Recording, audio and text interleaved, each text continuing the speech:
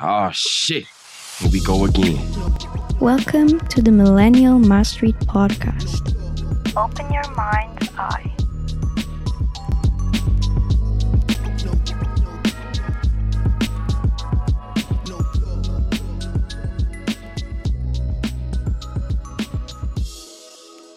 "You're a traitor," yelled the boy. "You're a thought criminal. You're a Eurasian spy. I'll shoot you. I'll vaporize you. I'll send you to the salt mines." Suddenly they were both sleeping around him, shouting, "Traitor, thought criminal," the little girl imitating her brother in every movement. It was somehow slightly frightening, like the gambling of tiger cubs, which will soon grow up into man-eaters.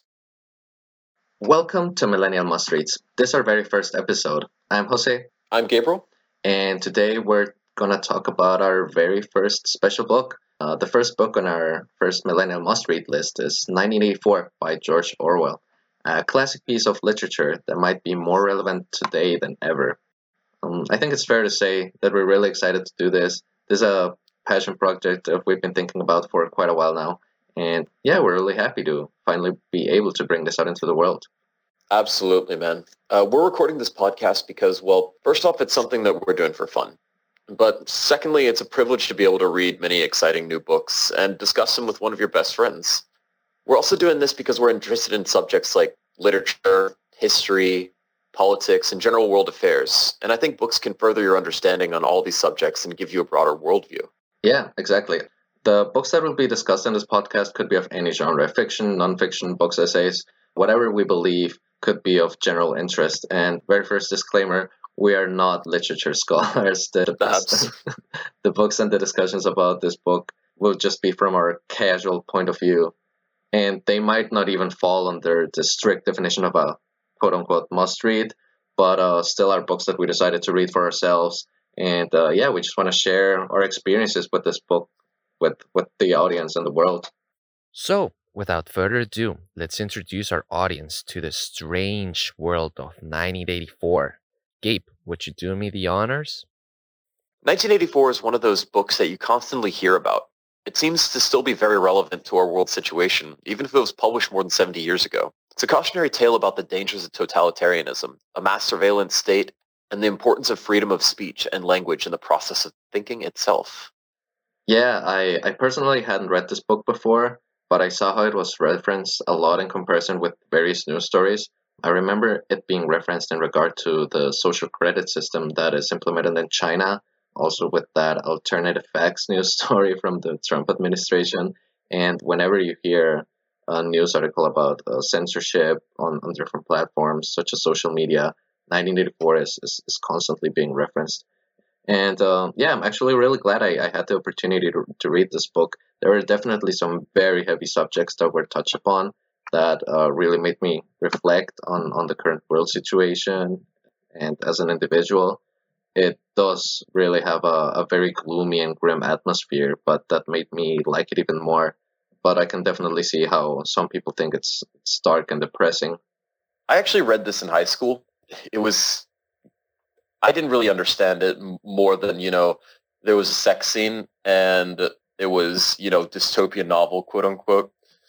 But going back and reading it, I've really noticed a lot of themes that I really didn't catch on to. And I would say that anybody that had read this in high school maybe should go back and read it again, because going back with an adult's eye really shines a different light on it. Coming from America, I really always thought the setting is maybe like Nazi Germany or Russia or something like that. But now that I'm reading it and now that I'm outside of America, I'm really looking at it more as a criticism of totalitarianism and fascism in general, and how that can even affect places like America. I mean, America today. Yeah, America today, Okay. absolutely. But I mean, even up to Cold War America. I mean, for example, right? We're looking at Oceania, and they're constantly at war with Eurasia or East Asia or somebody, and nobody can remember not being at war. Well, I mean, look at America. America hasn't been out of a war footing since 1940, two? Since Pearl Harbor? I mean, you don't know. I'm Colombian. But yeah, I understand that feeling. And well, something I wanted to add is that I think this podcast is good, could be useful for anybody who or hasn't read the book, or maybe has read the book and still wants to listen to another take on what they've might gotten, or get a fresh new a refresher on a great piece of literature that exists out there. Yeah, absolutely.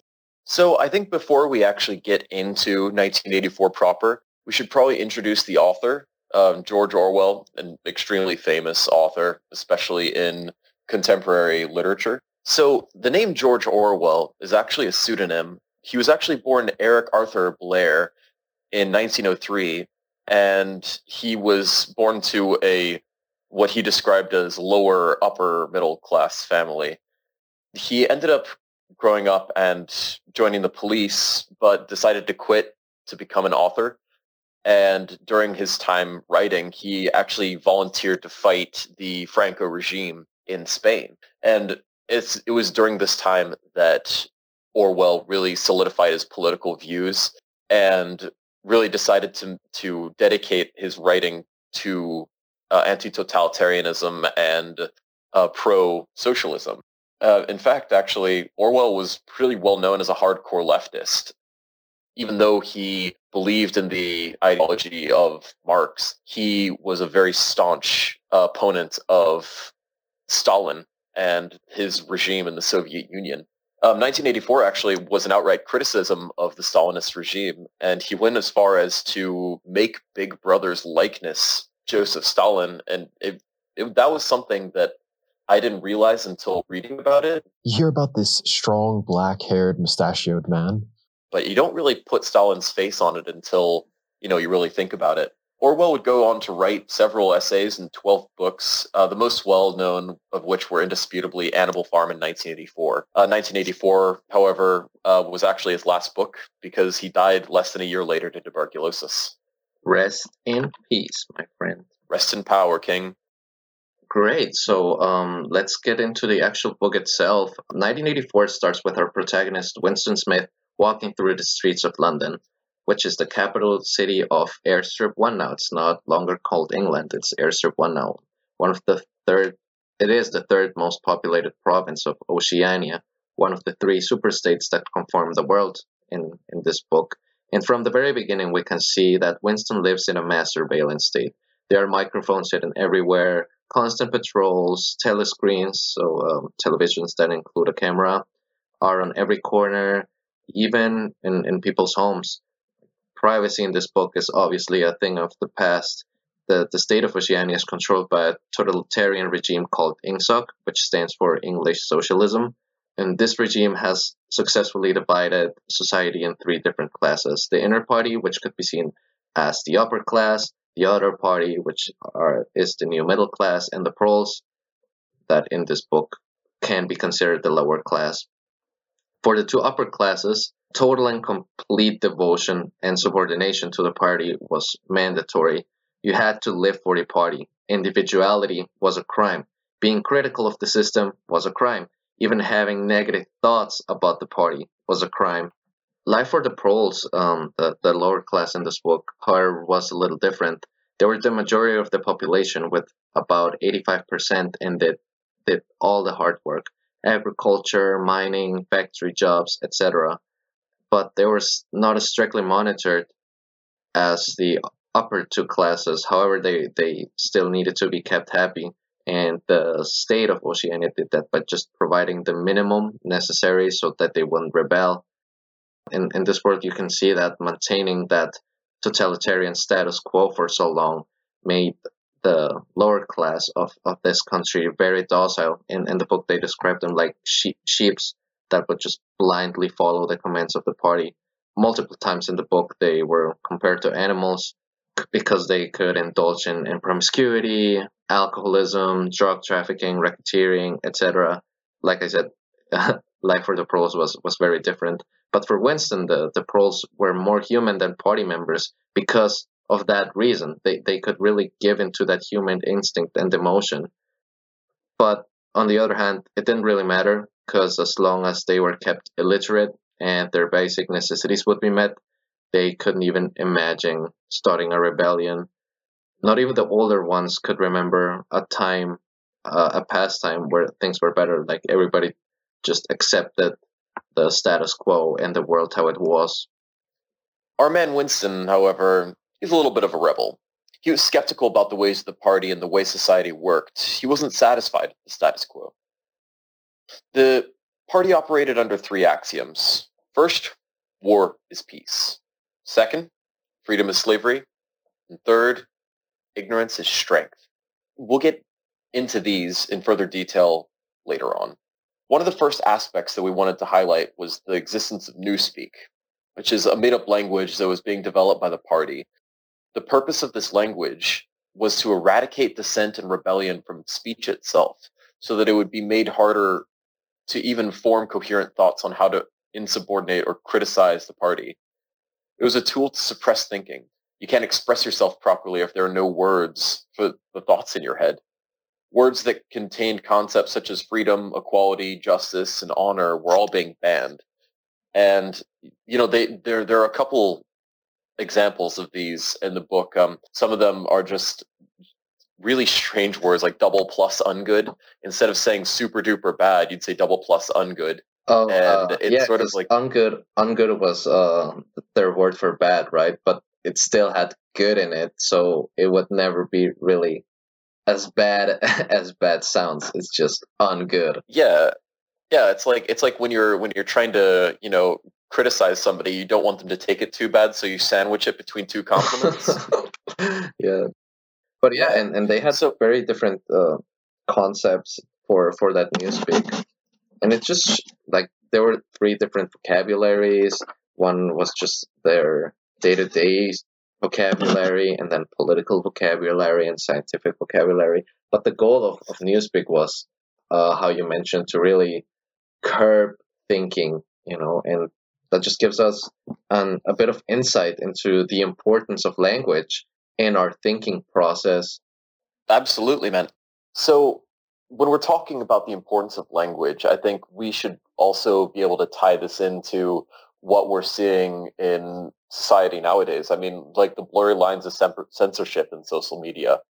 I think that it's become almost a you're almost walking on the razor's edge on what you can and can't say, and how companies or even entire national governments deem your conversations morality or legality. I mean, that just shows that language is very tied to our thought process. Like, there's this argument, I guess, even made in the book that if you don't have the word for something, you can't even really think about it, you know. And then in modern days, I think you would have the debate between if we ban certain words, you know, or make them punishable through hate speech legislation or whatever, or banning accounts who use those words, then that might be our solution on of curbing these thoughts. And yeah, in modern society, it's not about words that contain concepts of freedom or equality. It's obviously mostly focused on racism, discrimination, violence, etc., etc. But I think there's a certain point of comparison that can be made, regardless. Yeah, absolutely. I think that we should also talk about, of course, we're not talking about everybody, you know, wearing white hoods or, you know, swastika bands. You know, there is a line that has to be drawn at what stage free speech can't be regulated.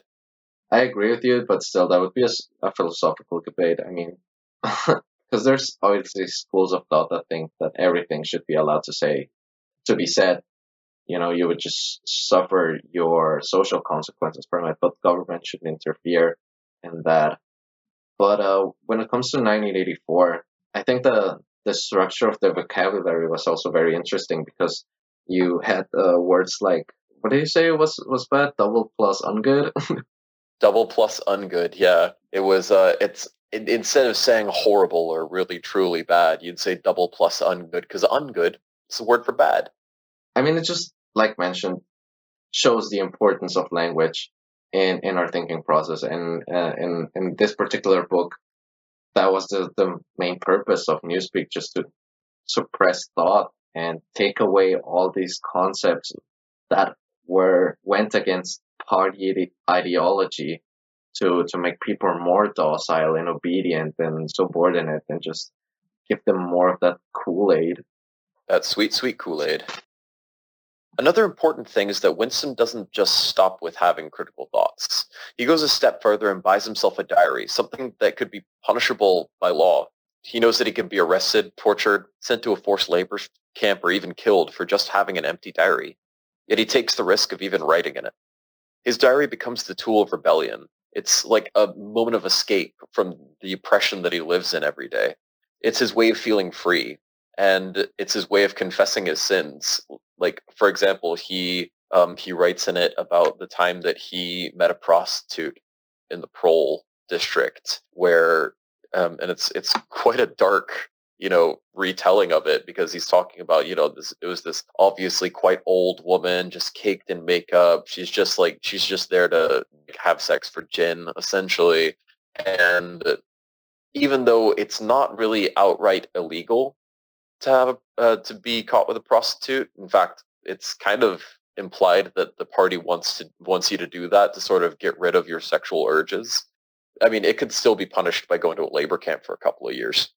This was his way of writing history.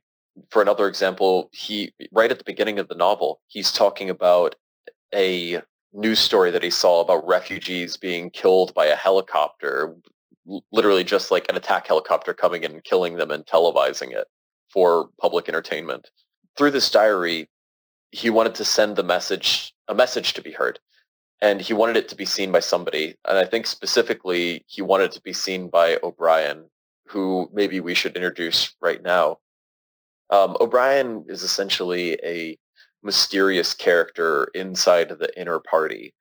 Winston has said that he's seen him maybe a dozen times in a decade. Yeah, they work in the same place, right? Yeah, they work in the same building. He sees him extremely seldomly. He doesn't know what he does really, but he feels like maybe O'Brien is like on the level with him just from the way that like he looks at him sometimes. Having a diary made him a bit more reckless. Sorry, Winston, I should say. Having a diary made Winston feel a bit more reckless, but it was also brave. In his diary, he found the courage to speak up. But why was Winston trying to write down some history? Well, you see, our man Winston, he worked in the Ministry of Truth, one of the 4 government branches in Oceania. There was the Ministry of Peace, which concerned itself with war, because Oceania was always at war, either with Eurasia or with East Asia, but it was a state of constant war. Since pretty much the beginning of the book, we know that there has been always a war going on. There was the Ministry of Love, that was basically the police plus KGB plus Guantanamo, because they also handled torture and the jail cells. All rolled up into one balaclava. There was the Ministry of Plenty, which handled the economic affairs, and the Ministry of Truth, where Winston worked, who was responsible for news, entertainment, education, even porn. Like all sorts of media all media actually, all sorts of media and alt media came out from the Ministry of Truth, which was basically the propaganda machine of the party. And they also had the task of controlling the past, because for the party, he who controls the past controls the present and therefore the future. How did they do that? They did that by forging previous news and publications, censoring and reissuing books, newspapers, and, like mentioned, all sorts of media, altering photographs to make sure some people never existed, something which also I like that also happened in the Soviet Union, right? Like Stalin would do that with photographs who had traitors to the party in it, and they would just magically disappear from the photograph. Oh yeah, and like straight up the KGB would just run up in your house at night and take everybody, and you just go off to Siberia for the rest of your life. That was it. Yeah, Orwell was a visionary in that regard. And it was interesting for Winston's work, because as soon as the party announced something that wasn't a part of previous records, he had to alter these to fit them with the new narrative. For example, was it Oceania at war with East Asia or Eurasia? That would change, and people would remember that. But however, the official stance of the party was that that Oceania has always been at war with one of those countries. Or what was the expected chocolate ration output? Was it 30 or 20 grams? You know, if the party said it was 30, then he had to change it to 20 to make sure that it even, like, it was more than expected, and so they could pat themselves on the back. I mean, Winston's job was pretty much just consisted in making sure the party was always right. So the complete control of records and history was one of the party's most important tools to keep power. People wouldn't know they were depressed or oppressed if they didn't have a point of comparison. For them, it had always been like that, probably always would be. And, you know, when we're talking about this, obviously, we have to talk about the importance of history or remembering. There is a bit in the book that I really found kind of poignant, where there was they were talking about the Ministry of Plenty's forecast for boot production during this period, and they said that it was going to be 145 million pairs of boots were going to be produced, and then they made 62 million pairs of boots. So then Winston has to go and say that the quota was actually 57 million pairs of boots, so that it made it sound like they had gone over their quota of production, which means that they did well. Now, he also says that nobody actually knows how many boots were produced. 57 million probably isn't right, 60 million isn't right, certainly 145 million isn't right.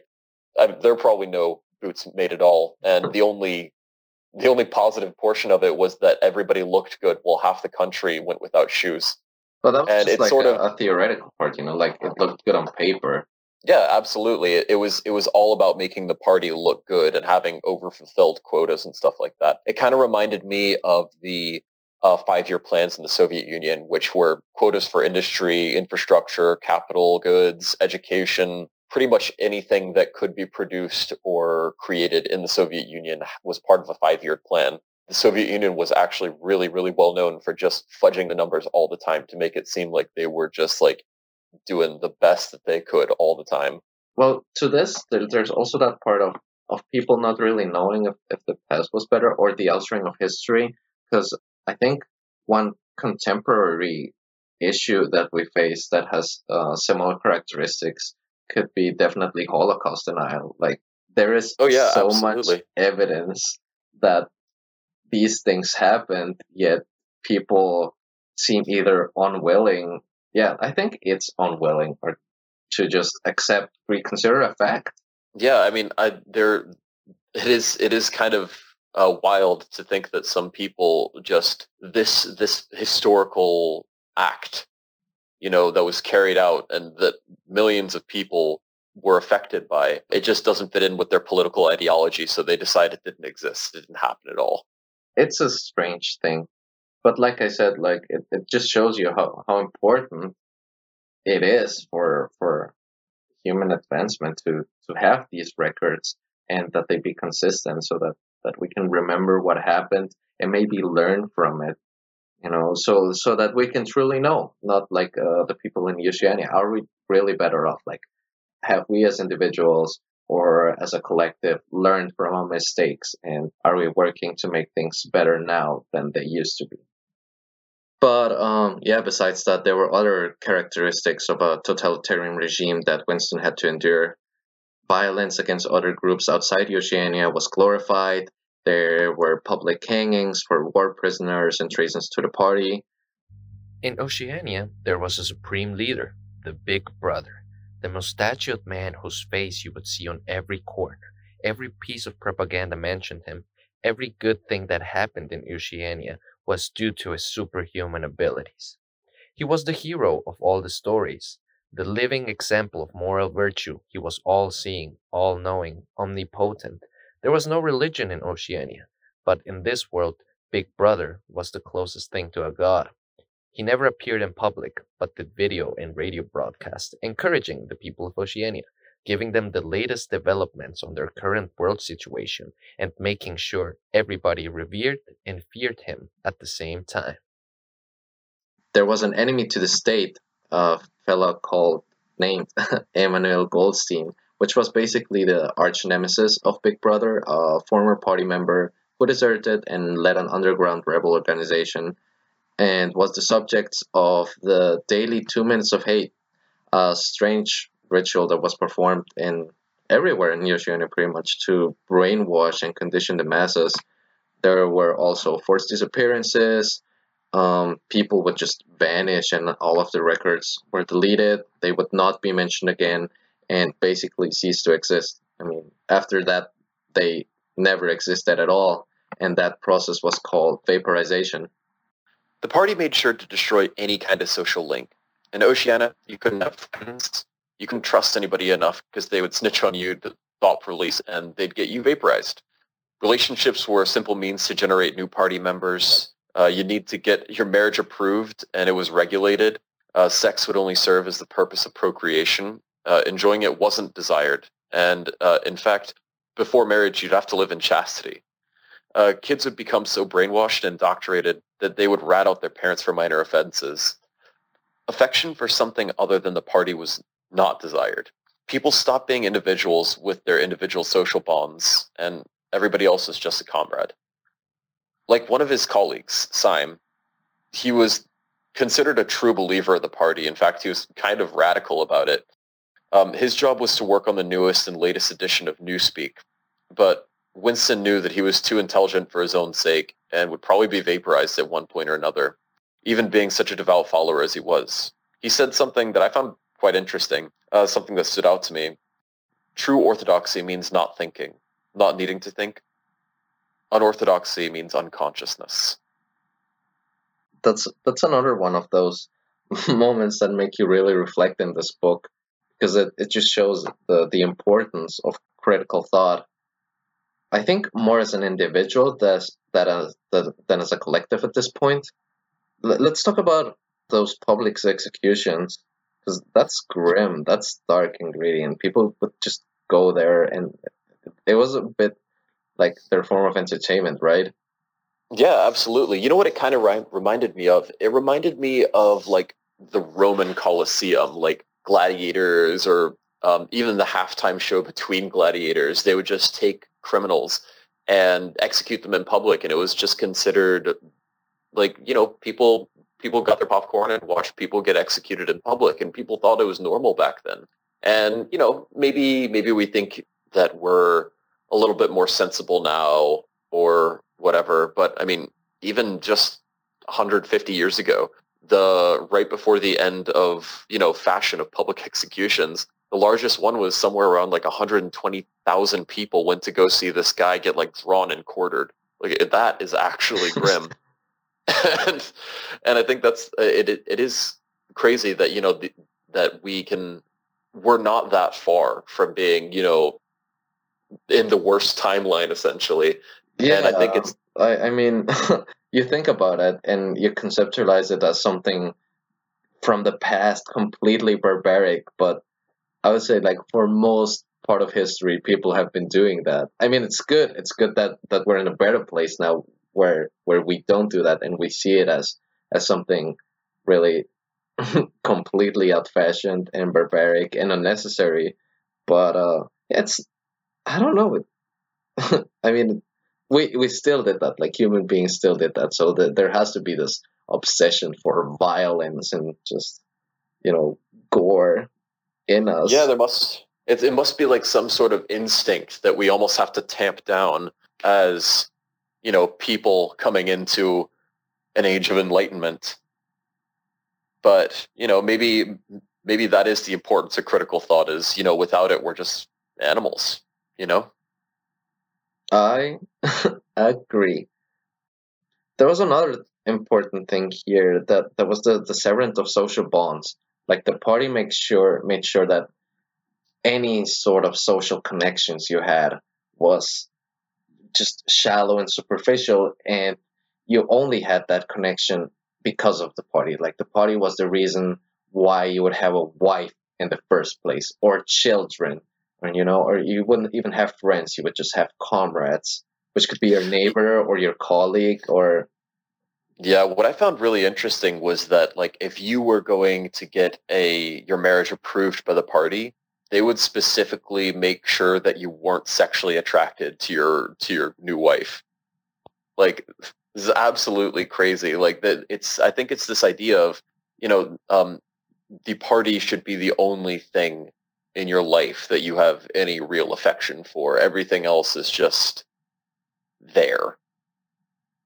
Yes, and well, women specifically seem to get the shitty end of the stick because I remember reading a passage where it was even like worse for the party that women enjoyed the sex. And Winston, he had a wife at one point, and I remember that whenever they would have sex, she would call it her duty to the party because I mean it was just for procreation, and it wasn't that even that she wanted some intimacy with her husband. It was just a duty to the party. Yeah, man, this entire thing is pretty grim, isn't it? And in fact, the first part of this entire book is pretty much just grim world building. Nothing really substantial happens in terms of the plot, and we just get a deep insight into the world he inhabits with all its dark and gritty details. At the end of the first part, though, two things do happen that push the story forward. First, he re-enters the shop where he bought his diary and has a conversation with the shopkeeper, who's an antique dealer. He sells him a paperweight, and Winston sees in the shop a glimpse of the past and maybe a reminder that things might have been better before, and if not, that they could get better at least. Right, and that was like a really fancy paperweight. It was made of coral or something. Yeah, I believe so. Yeah, and well, as he walks out of the store, he noticed that he was being followed by one of his work colleagues or comrades. It was a dark-haired girl that he used to see during the 2 Minutes of Hate. He doesn't feel very comradely to her, does she? No, he really hated her. First, because he thinks that she's an Orthodox. Like, he thinks she's completely brainwashed. She has swallowed all the Kool-Aid. You know, she's just a tool of the party. Well, and more interesting is that he hates her because she's pretty. She's young and pretty, and that makes him hate her. I guess he just hates her youthful beauty. And during, like, when he sees her during the 2 Minutes of Hate, he thinks of some pretty dark stuff. Like, later in the book, he confesses to her that he wants to rape and murder her. He wanted, sorry. He wanted to rape and murder her. He resented her because of his just first impression of this person whom he had never spoken with, you know. So yeah, he noticed that she's following him, but manages to shake her loose. But still, after that incident, he's very paranoid because there was no real reason why she would be there, he thinks, and she assumes that because she's such an Orthodox, she is maybe part of the thought police or a spy or is, you know, looking for something. She wants to rat him out. He thinks that she might know he has a diary. Like, he's a deserter already. He knows they're going to find dirt on him, and that's why he's so paranoid about her. He even thinks of murdering her that entire night again. Yeah, that night he can't really sleep. He feels paranoid because he knows he's guilty. Like, he has his diary and he's not very fond of the party. Still, with his paranoia, he can only think of the 3 party axioms. War is peace, freedom is slavery, and ignorance is strength. And with that, we're going to be going into part 2. So I just want to get your thoughts on the story right now. So the first part of the book, I think, in terms of story, it doesn't really do much.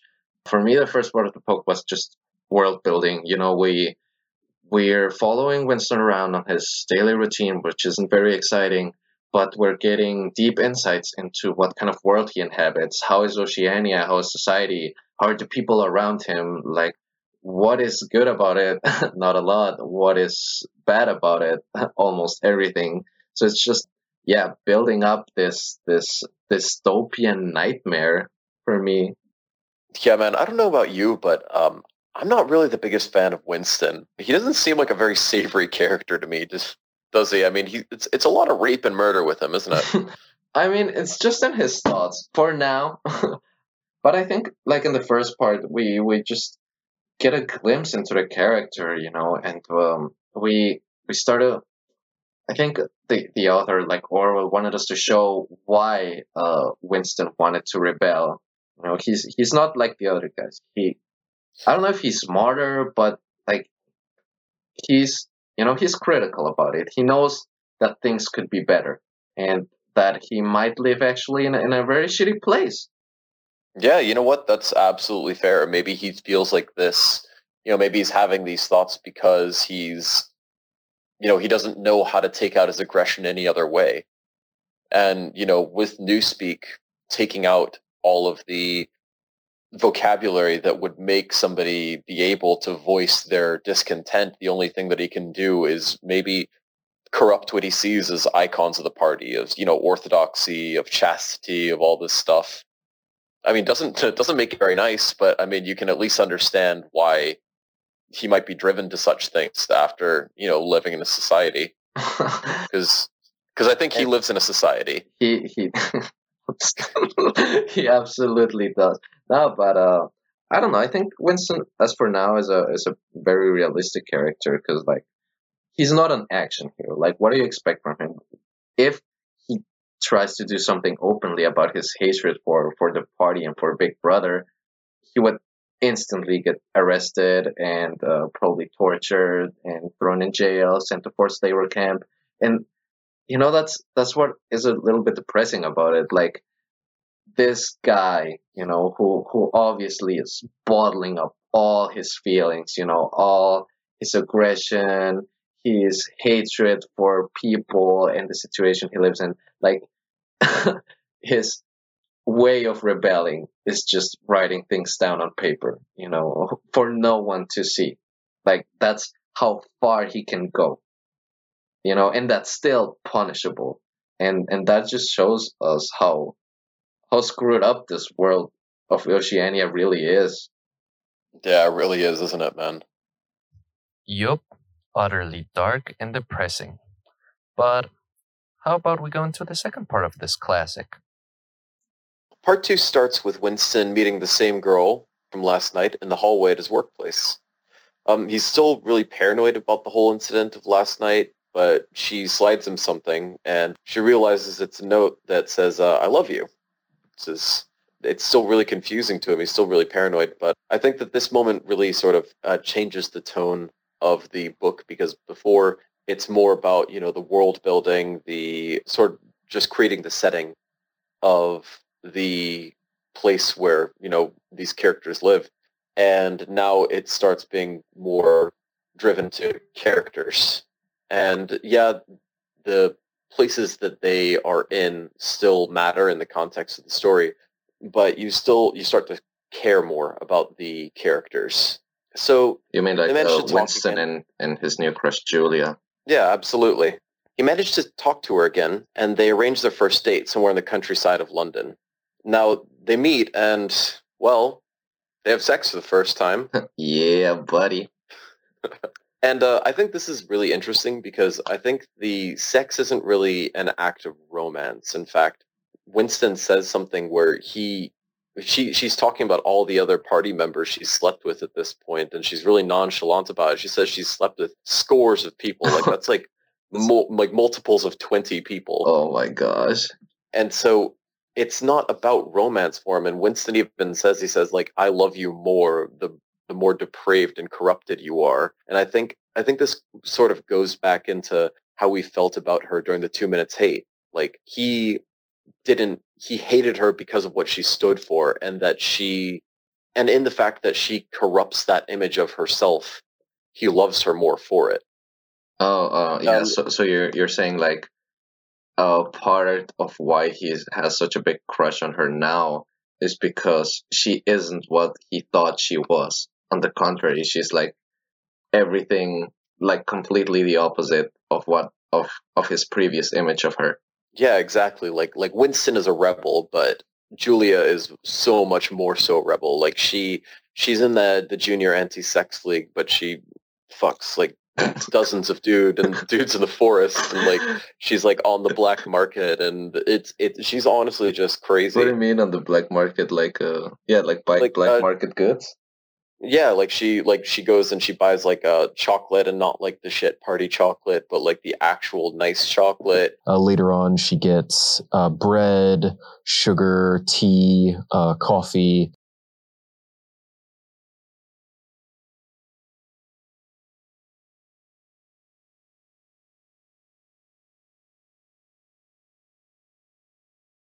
and a dress, interestingly enough.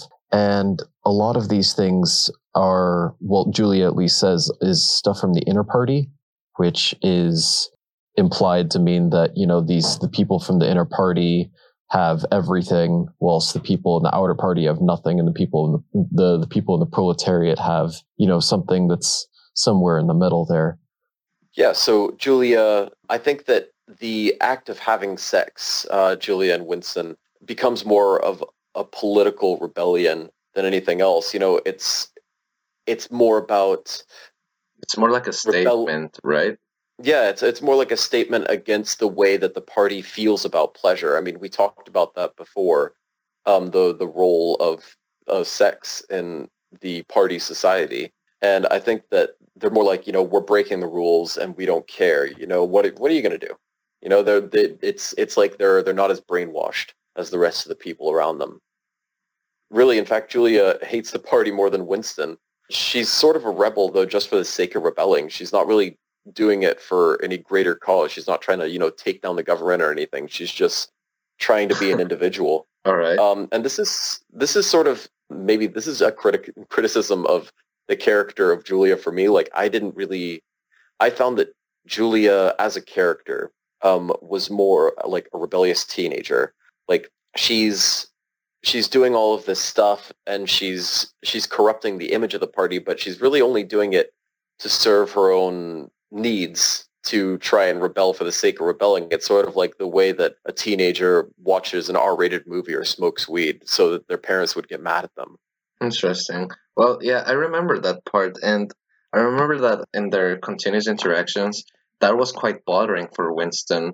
I mean, he obviously liked that she was rebellious and that she hated the party even more than he did. But Winston, like from the viewpoint of Winston, he was a little bit frustrated with her because he felt that she wouldn't quite understand the reality that they were facing. He would often argue with her and try to explain why they lived it, like why the world they inhabit was such a terrible place. And most of the time she would just not really care, or it wouldn't even matter to her.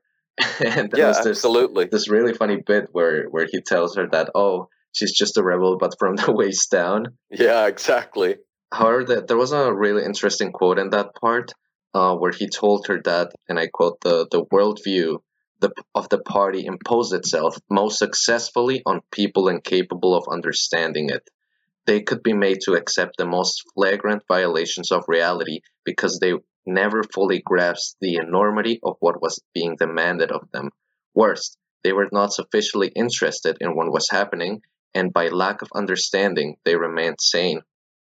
Yeah, I think that's something that's sort of really topical to the time that we live in. I mean, I think that a lot of government practices get away with as much as they do because people sort of insulate themselves from the things that are happening in the world. Like, for example, let's just use for an example the Trump administration. Like, Trump does so much dumb stuff all the time. And people just, at this point, they just ignore the things that Trump does. But at the same time, like, Trump is doing some really insidious stuff. Like, he's got some, like, essentially, like, immigrant concentration camps where they're just, like, detaining children. They're trying children without legal counsel and all of this stuff. And it's absolutely nuts. But people don't want to think about it anymore. They say, like... Yeah, I understand you. As an individual, at one point, you just get fed up. I mean, you're facing that reality, but still you have to deal with your normal life. You have responsibilities, you probably have a job, maybe family, a wife, and you have to deal with all that. And on top of it, do like some sort of your citizen's duty or your civic duty to be informed of things and form an opinion and be aware of what's happening, so you can have some sort of do your part in the decision making of a country. It's hard. Like, sometimes I get that when it's just too much, and some days I just don't want to know anything about economics or politics or world affairs. Like, I just want to shut down and don't do anything. Like, I don't want to even think. I just want to binge watch something on Netflix or play some video games, whatever. Yeah, man. I mean, I think it's a really natural reflex for us to sort of compartmentalize our strains that we have on a society, because I think that's the thing. If we had to think about all of the things that were happening in the world that were going bad all the time, I wouldn't want to get out of bed in the morning. Yeah, definitely. Like it can be too much, but that was Winston's main criticism for her, and you could tell in the book that Julia had a bit more fun in life because she was able to do that. She wasn't quite as bitter as Winston, I'd say, because she still took even more risk, in going to the black market and like being very promiscuous. But she just did it to have fun because she could just turn that part of her brain off that said like, oh my gosh, I live in a completely dystopian nightmare, and just trying to make the best of it, while Winston was more aware of his surroundings, and that, I would say, made him even more miserable. And you know what? Maybe there was something to Julia's acts as well, because Julia said even that the party's trying to channel the sex drive of human beings into political fanaticism, and that's sort of why they have such stringent rules on who you can marry and how you can't have sex before you're married, and they don't want you to be attracted to the person that you're married to, and it's just sort of drives everybody into a war fervor essentially. So maybe the fact that she's fucking all the time just means that she's more laid back than everybody else, and maybe that's why she doesn't care about that. That could be a good interpretation, like post-nut clarity constantly. Yeah, she was the truly enlightened character. You know what? I've switched it up. I like Julia. Yeah, well, I mean, eventually they kept dating and formed sort of a relationship. They even confessed to each other that they loved each other, which is something that we're going to discuss at the end of the book, because there are different interpretations to their relationship. But both knew that it could not go on forever. They would eventually get caught, possibly die. Like, it was not going to have a happy ending, and both knew that from the beginning. However, to extend their romance, Winston convinced the shopkeeper where he bought his diary and the paperweight to rent him out a room upstairs in the antique shop. That room has a very special place in the book. It takes a really special part because it became some sort of their safe haven from Big Brother. There was no telescreen in the room. It was in the Pearl District, where there was less thought police. It was a place where they could just relax, be themselves. They would buy fancy tea, good coffee from the black market, like you said, chocolate, other items. Like Julia bought for herself a dress and makeup that she would wear in the room. It was a place where they were not miserable, or as miserable as outside in the rest of Oceania. So I think that was a really interesting dynamic that was played out in the book. Yeah, absolutely. And I think dating each other, or Julia dating Winston, I should say, made life worth living for themselves. It seemed like they became a lot easier with each other. They became a lot less, at least Winston. I mean, Winston says he didn't need to drink as much anymore. He didn't feel the need to, escape what was happening in life, because I guess maybe Julia made it living easier for him, Well, for me, I actually liked the romance part in the book, because for me it shows the influence that emotions, and especially positive emotions like affection, care, love, can have of our lives, and how these things can motivate us. And for them, it was basically their primary motivation to hope for another day. Like else. I think it was really powerful in the book.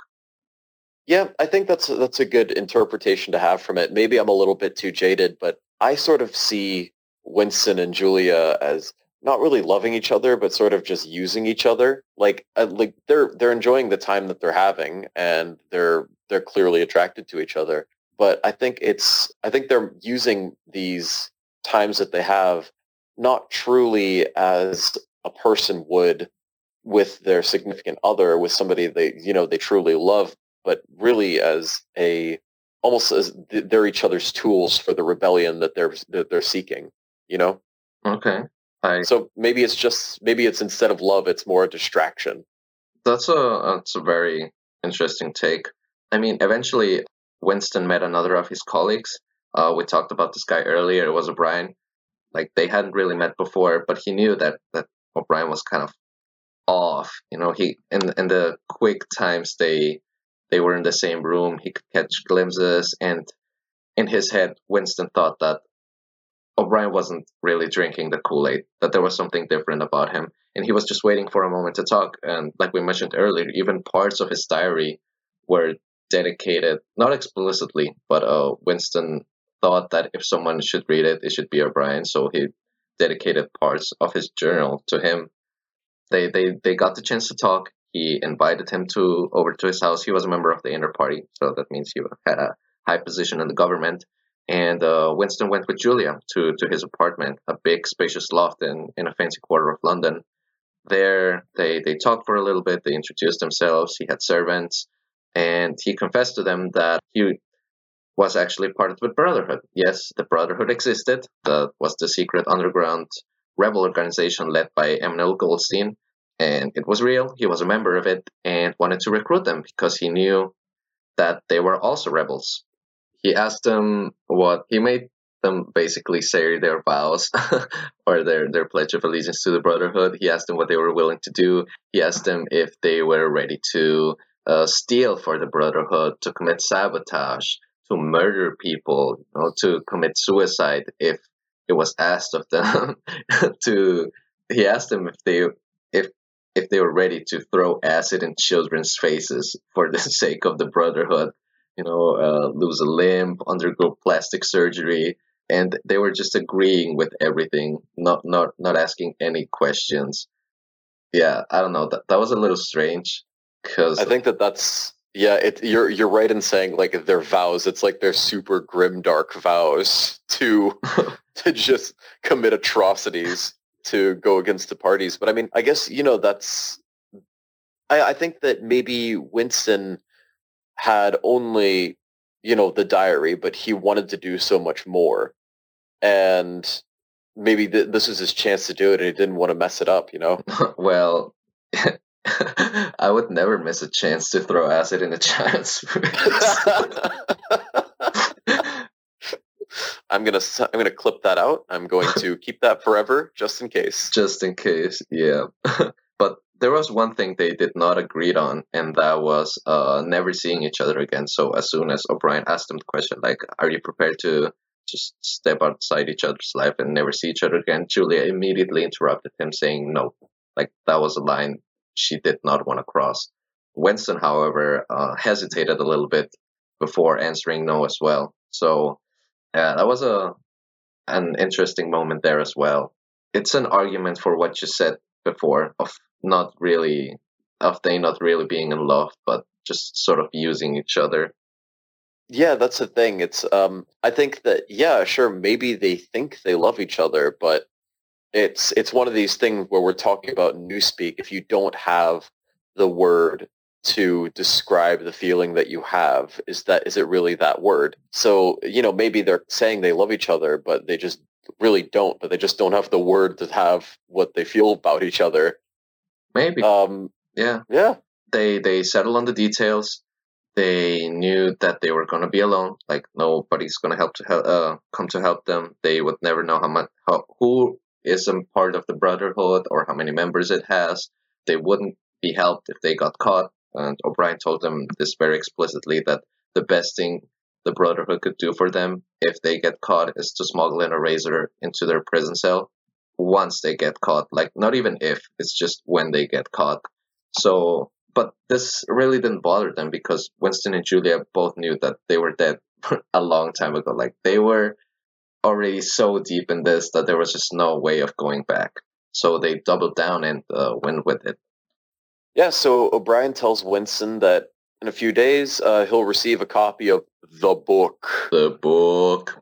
Which is essentially the manifesto written by Emmanuel Goldstein, the leader of the Brotherhood. And it described the current state of the world, how it came to be that way, and what the plan was to destroy the society that they lived in. Just as O'Brien said, Winston gets a copy of the book. He goes into his little hideout in the antique shop and started reading the Emmanuel Goldstein Manifesto. Damn. Yep, and that's about it for part 1 of our 1984 series. Nice. In our next, yeah, absolutely. I think it's been, a really interesting talk. People, I think, especially in America, because 1984 is seen as sort of a high school book, people don't really pick it up afterwards. But really going into it again, I've really, really enjoyed reading it. Same. So what are we going to talk about in our next episode? Our next episode, well, we're going to be talking about what, in our opinion, really makes this book a millennial must-read. We're going to be getting into the Goldstein Manifesto, how it affects the lives of Winston, Julia, and O'Brien, and talk about what happens when you defy Big Brother. Ooh, yeah. Great. Yeah, there was a lot to unpack in this episode, and I hope, it sure made me reflect on some current issues and make me think deeper on certain stuff. So I hope our audience can have the same pleasure of questioning reality.